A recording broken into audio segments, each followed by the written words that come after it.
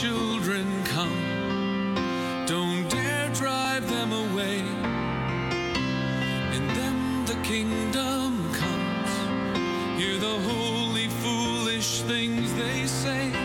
The springtime of their life decides the adults they'll become. So let the children come. Please let the children come. Welcome to Children's Bible Journey, with stories and songs just for kids. We have a dramatized Bible story coming up, and we'll also open up God's treasure chest to answer a question from a kid just like you and me. So let's get today's program started by singing praises to our awesome God.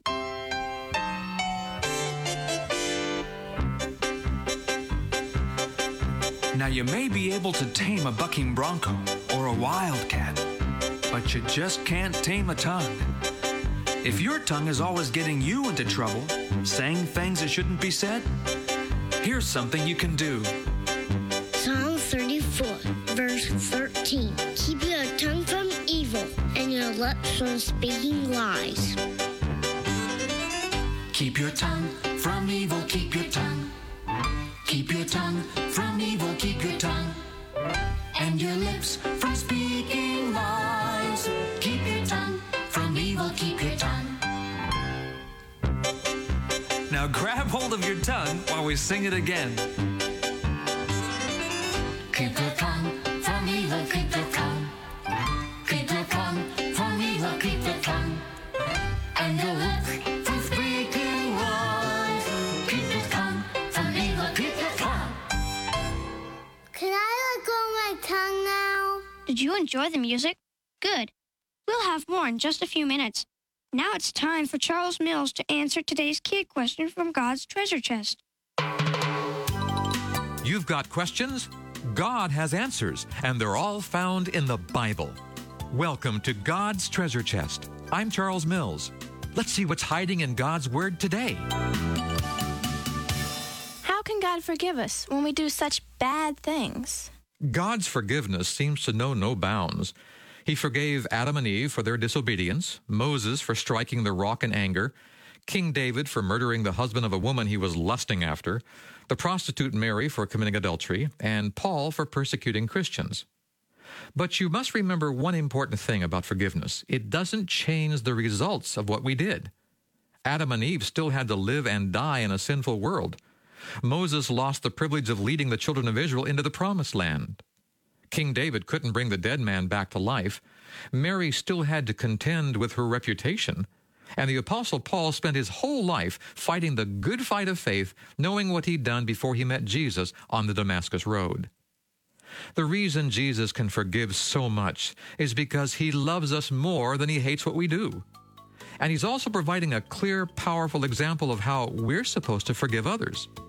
Jesus says, "But I tell you, love your enemies and pray for those who persecute you, that you may be sons of your Father in heaven." Matthew 5:44 NIV. When we forgive others, we're showing God we appreciate how much He's forgiven us. If you'd like to learn more about God and His amazing treasure chest, write for your free kids-only Bible course. The address is Treasure Chest, P.O. Box 53055, Los Angeles, California, 90053. Discover the many answers waiting for you in God's treasure chest.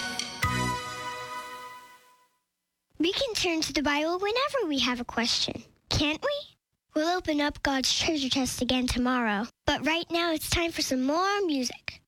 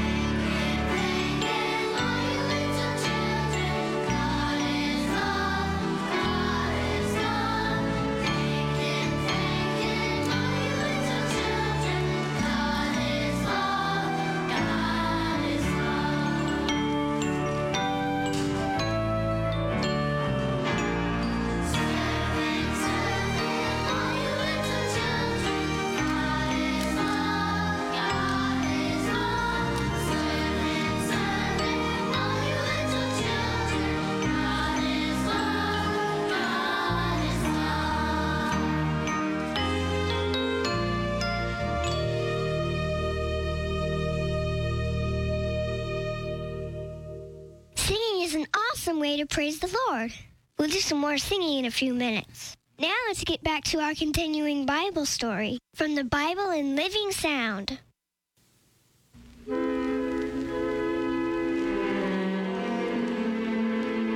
It is night, pitch dark.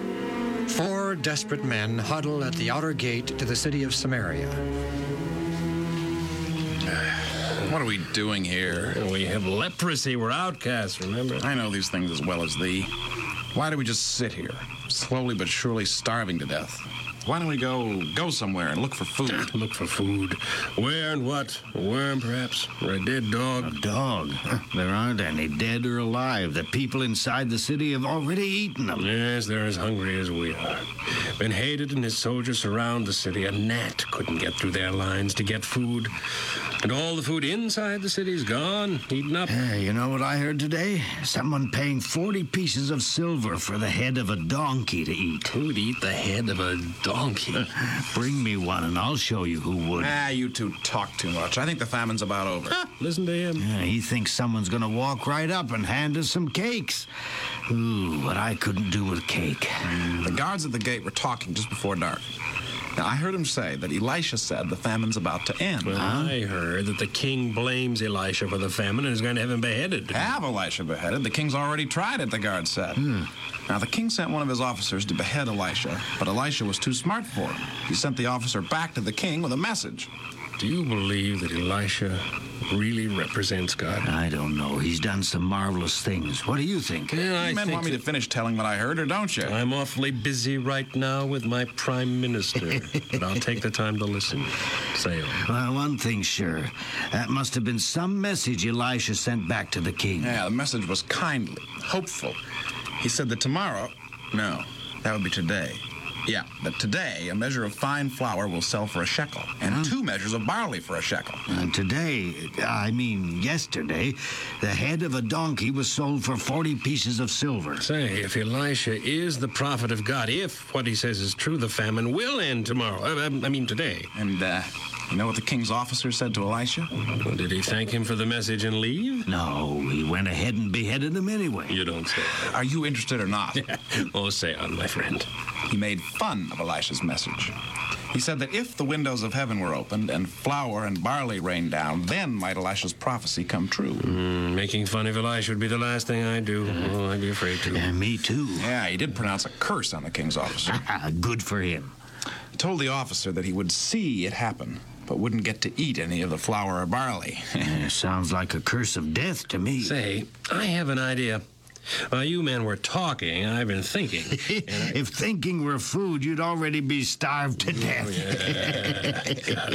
Just the same, I think I know how we can come by some food. Thank you, but I don't want to come by food. I want to eat it. No use to go in the city. We'd starve to death.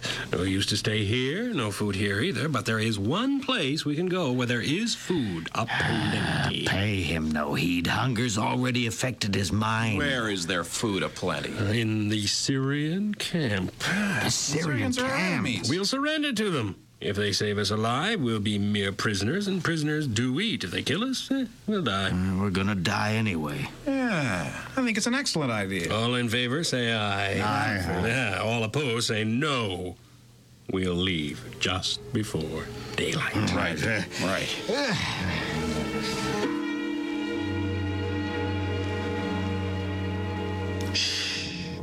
There's the tent. It's the first one we've seen. I don't like it. I have a funny feeling. I'm scared. I am not. It's just that everything's so quiet. We didn't even see a sentry, not one. There's something queer going on here. Come on. We'll creep up to that tent, peek inside. Quiet now. Easy, we're almost there. It's just a little bit. My knee hit a rock. We got here without being seen. Now, do we go round to the front of the tent or under it here? Let's just peek under first. You lift up the flap. No, you. I will. It's empty. Looks like the cot hasn't even been slept in. Oh, it is not empty. Look at that table of food and drink. Where? Waiting just as if someone knew we were coming. I'm going in and have me a feast. Yeah, me too. Yeah, we all will, but we must be quiet. Somebody may be in the next tent.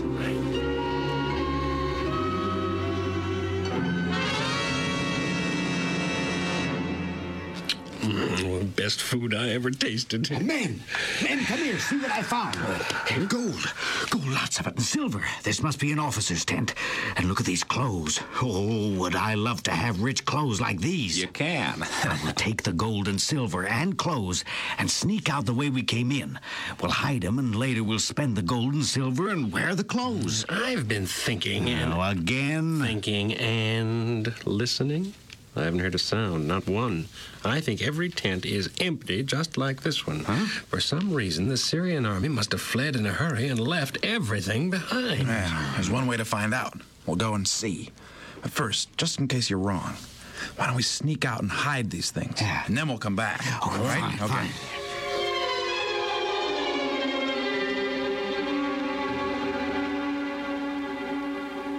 Hey, you're right.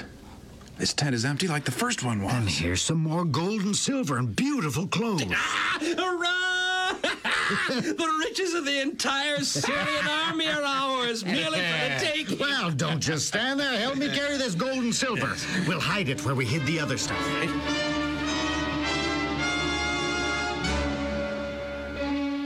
Under these rocks is much silver and gold, ours. By the end of this day, we'll have more. We'll be the richest 4 lepers in the world. Men, Huh? I think we're making a mistake. Oh, he's been thinking again. Well, look at it like this.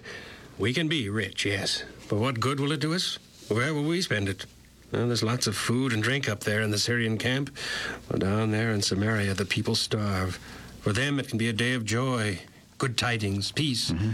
We will do well to go and tell the king all that has happened. The prophecy of Elisha will come true. Better yet, we will be in the good favor of the king.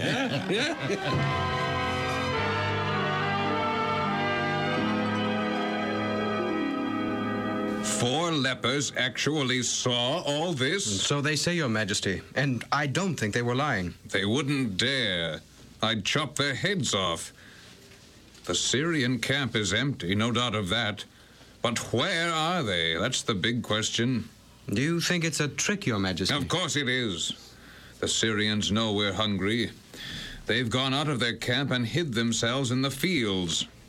When we go out of the city and into their camp for food, they think to catch us alive and capture us and our city. Oh, wise and mighty king. Let some of thy servants take horses and chariots and spy out where the Syrians are gone. See to it, and report to me immediately.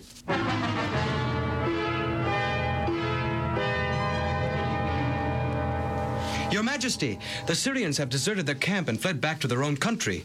They left everything behind: food, drink, garments, horses, chariots, even gold and silver. All we have to do is go and get it. Granted. Yet it must be done in an orderly manner. First, my men will bring the food. Do this secretly, if possible, so there will be no riot. Then we will sell the food to the people. You see to this. Yes, Your Majesty. Have my chief officer and his men stand guard at the gate to the city. Yes, Your Majesty.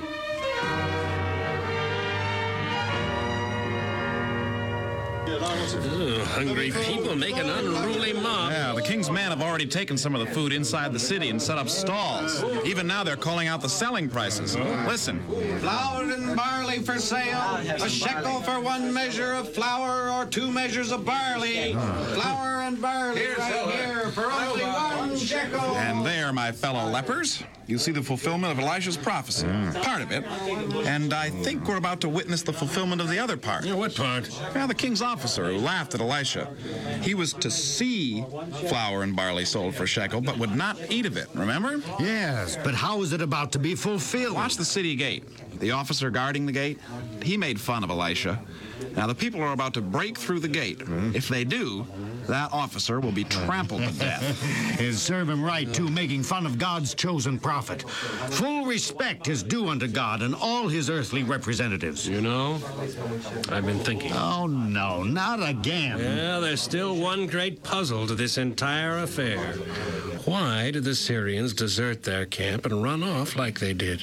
Huh? They never knew why the Syrians fled, but we know. For the Bible says, during the night, the Lord made the Syrian host to hear a noise of chariots and a noise of horses, even the sound of a great army. And they said one to another, Lo, the king of Israel hath hired against us the kings of the Hittites and the kings of the Egyptians to come upon us. And the Syrians arose and fled for their lives. A miracle. The Lord God had once again saved Israel by a miracle.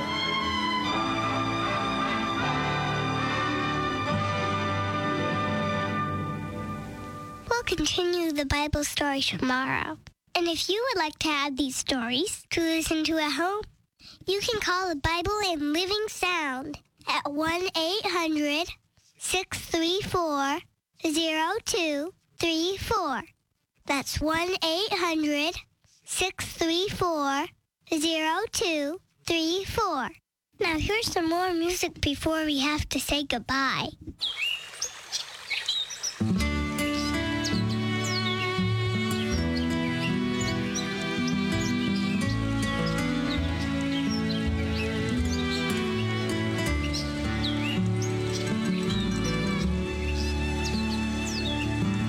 You are my friend. You help me see how very much the Father loves me. Thank you, dear Jesus, is all I can say. Jesus, I love you more every day.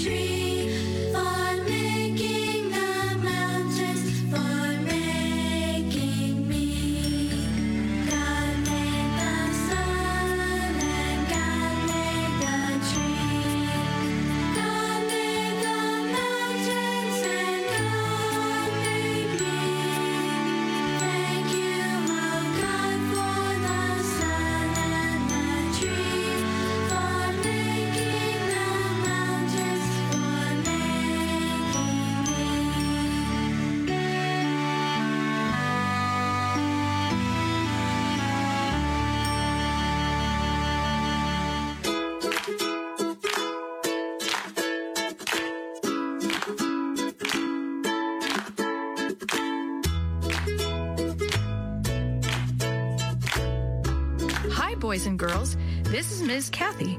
I'm so happy you've joined me today for another story just for you. Have you ever been asked to be in a wedding? Maybe someone wanted you to be a junior bridesmaid or an usher. Maybe they wanted you to light the candles or spread flower petals. If you have, you know how crazy the wedding planning and rehearsals can be. That's what Maria finds out in this Shoebox Kids mystery. This time, Maria has a real problem. She's excited about being in her aunt's wedding, but everything is going wrong. Should she refuse to be a junior bridesmaid?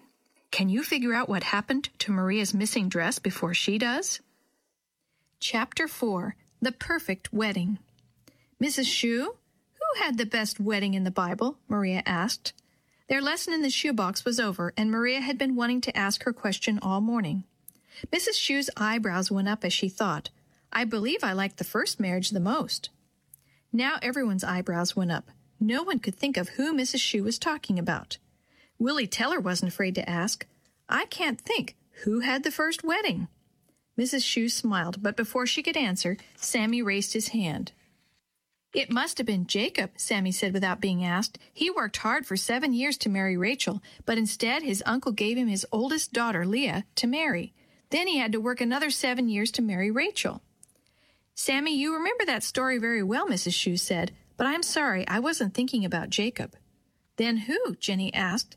Suddenly Dee Dee grinned. Was it when Abraham sent his servant to find a wife for Isaac? Mrs. Shue slowly shook her head. No, not Isaac and Rebekah, she said. Maria sighed. A lot of people got married in Bible times. That's true, Maria, Mrs. Shue replied, but keep trying. These two people I am thinking about were married by God himself. Can you imagine how special that must have been? Jenny's eyes got big. Oh, do you mean Adam and Eve? Right, Jenny, Mrs. Shue said as she reached for her Bible. Genesis 2:18 says, Then the Lord God said, It is not good for the man to be alone. I will make a helper who is right for him. Mrs. Shue looked at her class, and in verse 22 it says, Then the Lord brought the woman to the man. And if we read further in verse 24, it says, So a man will leave his father and mother and be united with his wife, and the two people will become one body. ICB. I guess that would have to be the most perfect wedding, Maria agreed. Since my aunt is going to be married tomorrow, I was trying to explain to Yo-Yo how people stay married. I told her that if their wedding is perfect, two people will stay together forever. Maria didn't see the frown on Jenny's face or Dee Dee shaking her head. Sammy and Willie seemed confused, but they didn't say anything. I think Maria's wrong, Dee Dee said. Don't they just have to love each other? A perfect wedding doesn't mean a marriage is going to last forever. I think you have part of the answer, Dee Dee, Mrs. Shue said. And Maria, it does help for two people to get started right when they are married. But there is much more to marriage than a beautiful wedding. Jenny raised her hand halfway. When Maria saw Jenny, she suddenly remembered that Jenny's parents were divorced and that it must be sort of hard for her to talk about weddings and marriages and stuff. Mrs. Shue smiled. Yes, Jenny? The shoebox grew quiet as Jenny cleared her throat. It doesn't always work that way, Dee Dee, just like Mrs. Shue said, Jenny said softly. Then she looked at Maria. Mom said hers and Dad's wedding was beautiful and perfect. She said it was a very happy day. She told me they loved each other very much, but they still got divorced. Maria stared at the floor. Suddenly, hoping for a perfect wedding seemed silly. I wanted so much for Angie's wedding to be beautiful, just like the weddings on TV and in books. Later in her room, Maria could hear her mother and sister talking in excited voices about the wedding rehearsal. I'd be excited, too, if I had a long, pretty dress for the wedding, Maria thought. At least no one has to dress up for the rehearsal. But if I go to the rehearsal and learn what I'm supposed to do, then I'll have to go to the wedding.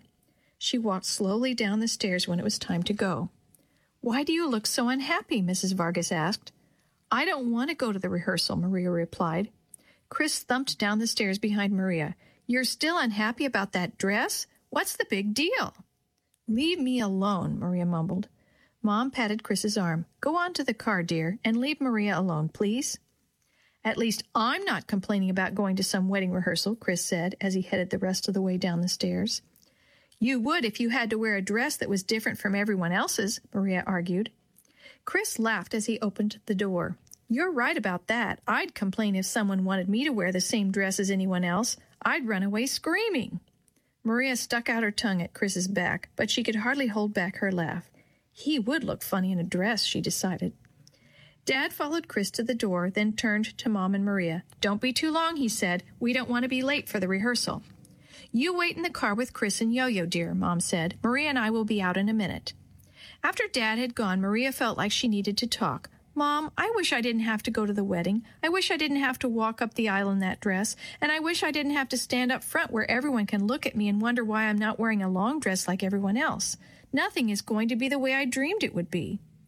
Mrs. Vargas hugged Maria. I'm sorry. I know how much being part of Angie's wedding meant to you. When I was a little girl, I had many of the same dreams about beautiful weddings and princes and princesses that you do. You did? Did you dream about having the most beautiful wedding in the world and wearing the most beautiful clothes and stuff like that, just like in books and things? Mrs. Vargas smiled warmly. Yes, I did. And I did have a beautiful wedding, but there is more to being married than having a beautiful wedding. There is love and trust and commitment. What is commitment? Maria asked. Commitment is doing what you say you will do. It means the same thing as making a vow or a promise. When two people say their vows at their wedding, they are making a commitment to each other to do what they have promised. When two people honor their commitment to each other, they are helping their marriage last. So a commitment is like keeping a promise? Maria asked, thinking she understood. Yes, Mrs. Vargas said seriously. Keeping a promise is very much like honoring a commitment. Doing what you say you will do is a very good thing to learn, especially when you are young. The ability to stay committed to something doesn't happen overnight, Maria. It is something we must teach ourselves to do. Maria's mind was spinning. This sounded like grown-up stuff, and Mom was trying to tell her something important. Maria thought she knew what message Mom was trying to get across, too. Does that also mean that I should be in Angie's wedding even if I don't want to? That since I promised to be a junior bridesmaid, no matter what happens, I should do it? I think you know the answer, Maria. Maria sighed. I do, Mom.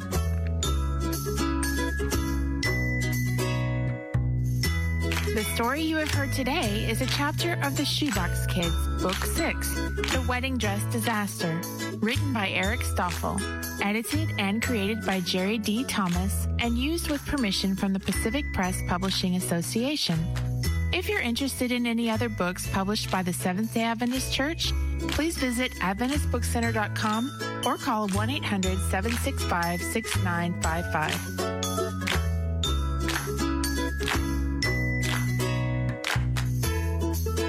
This podcast is a production of the Carolina Conference of the Seventh-day Adventist Church. Let the children come. Don't dare drive them away.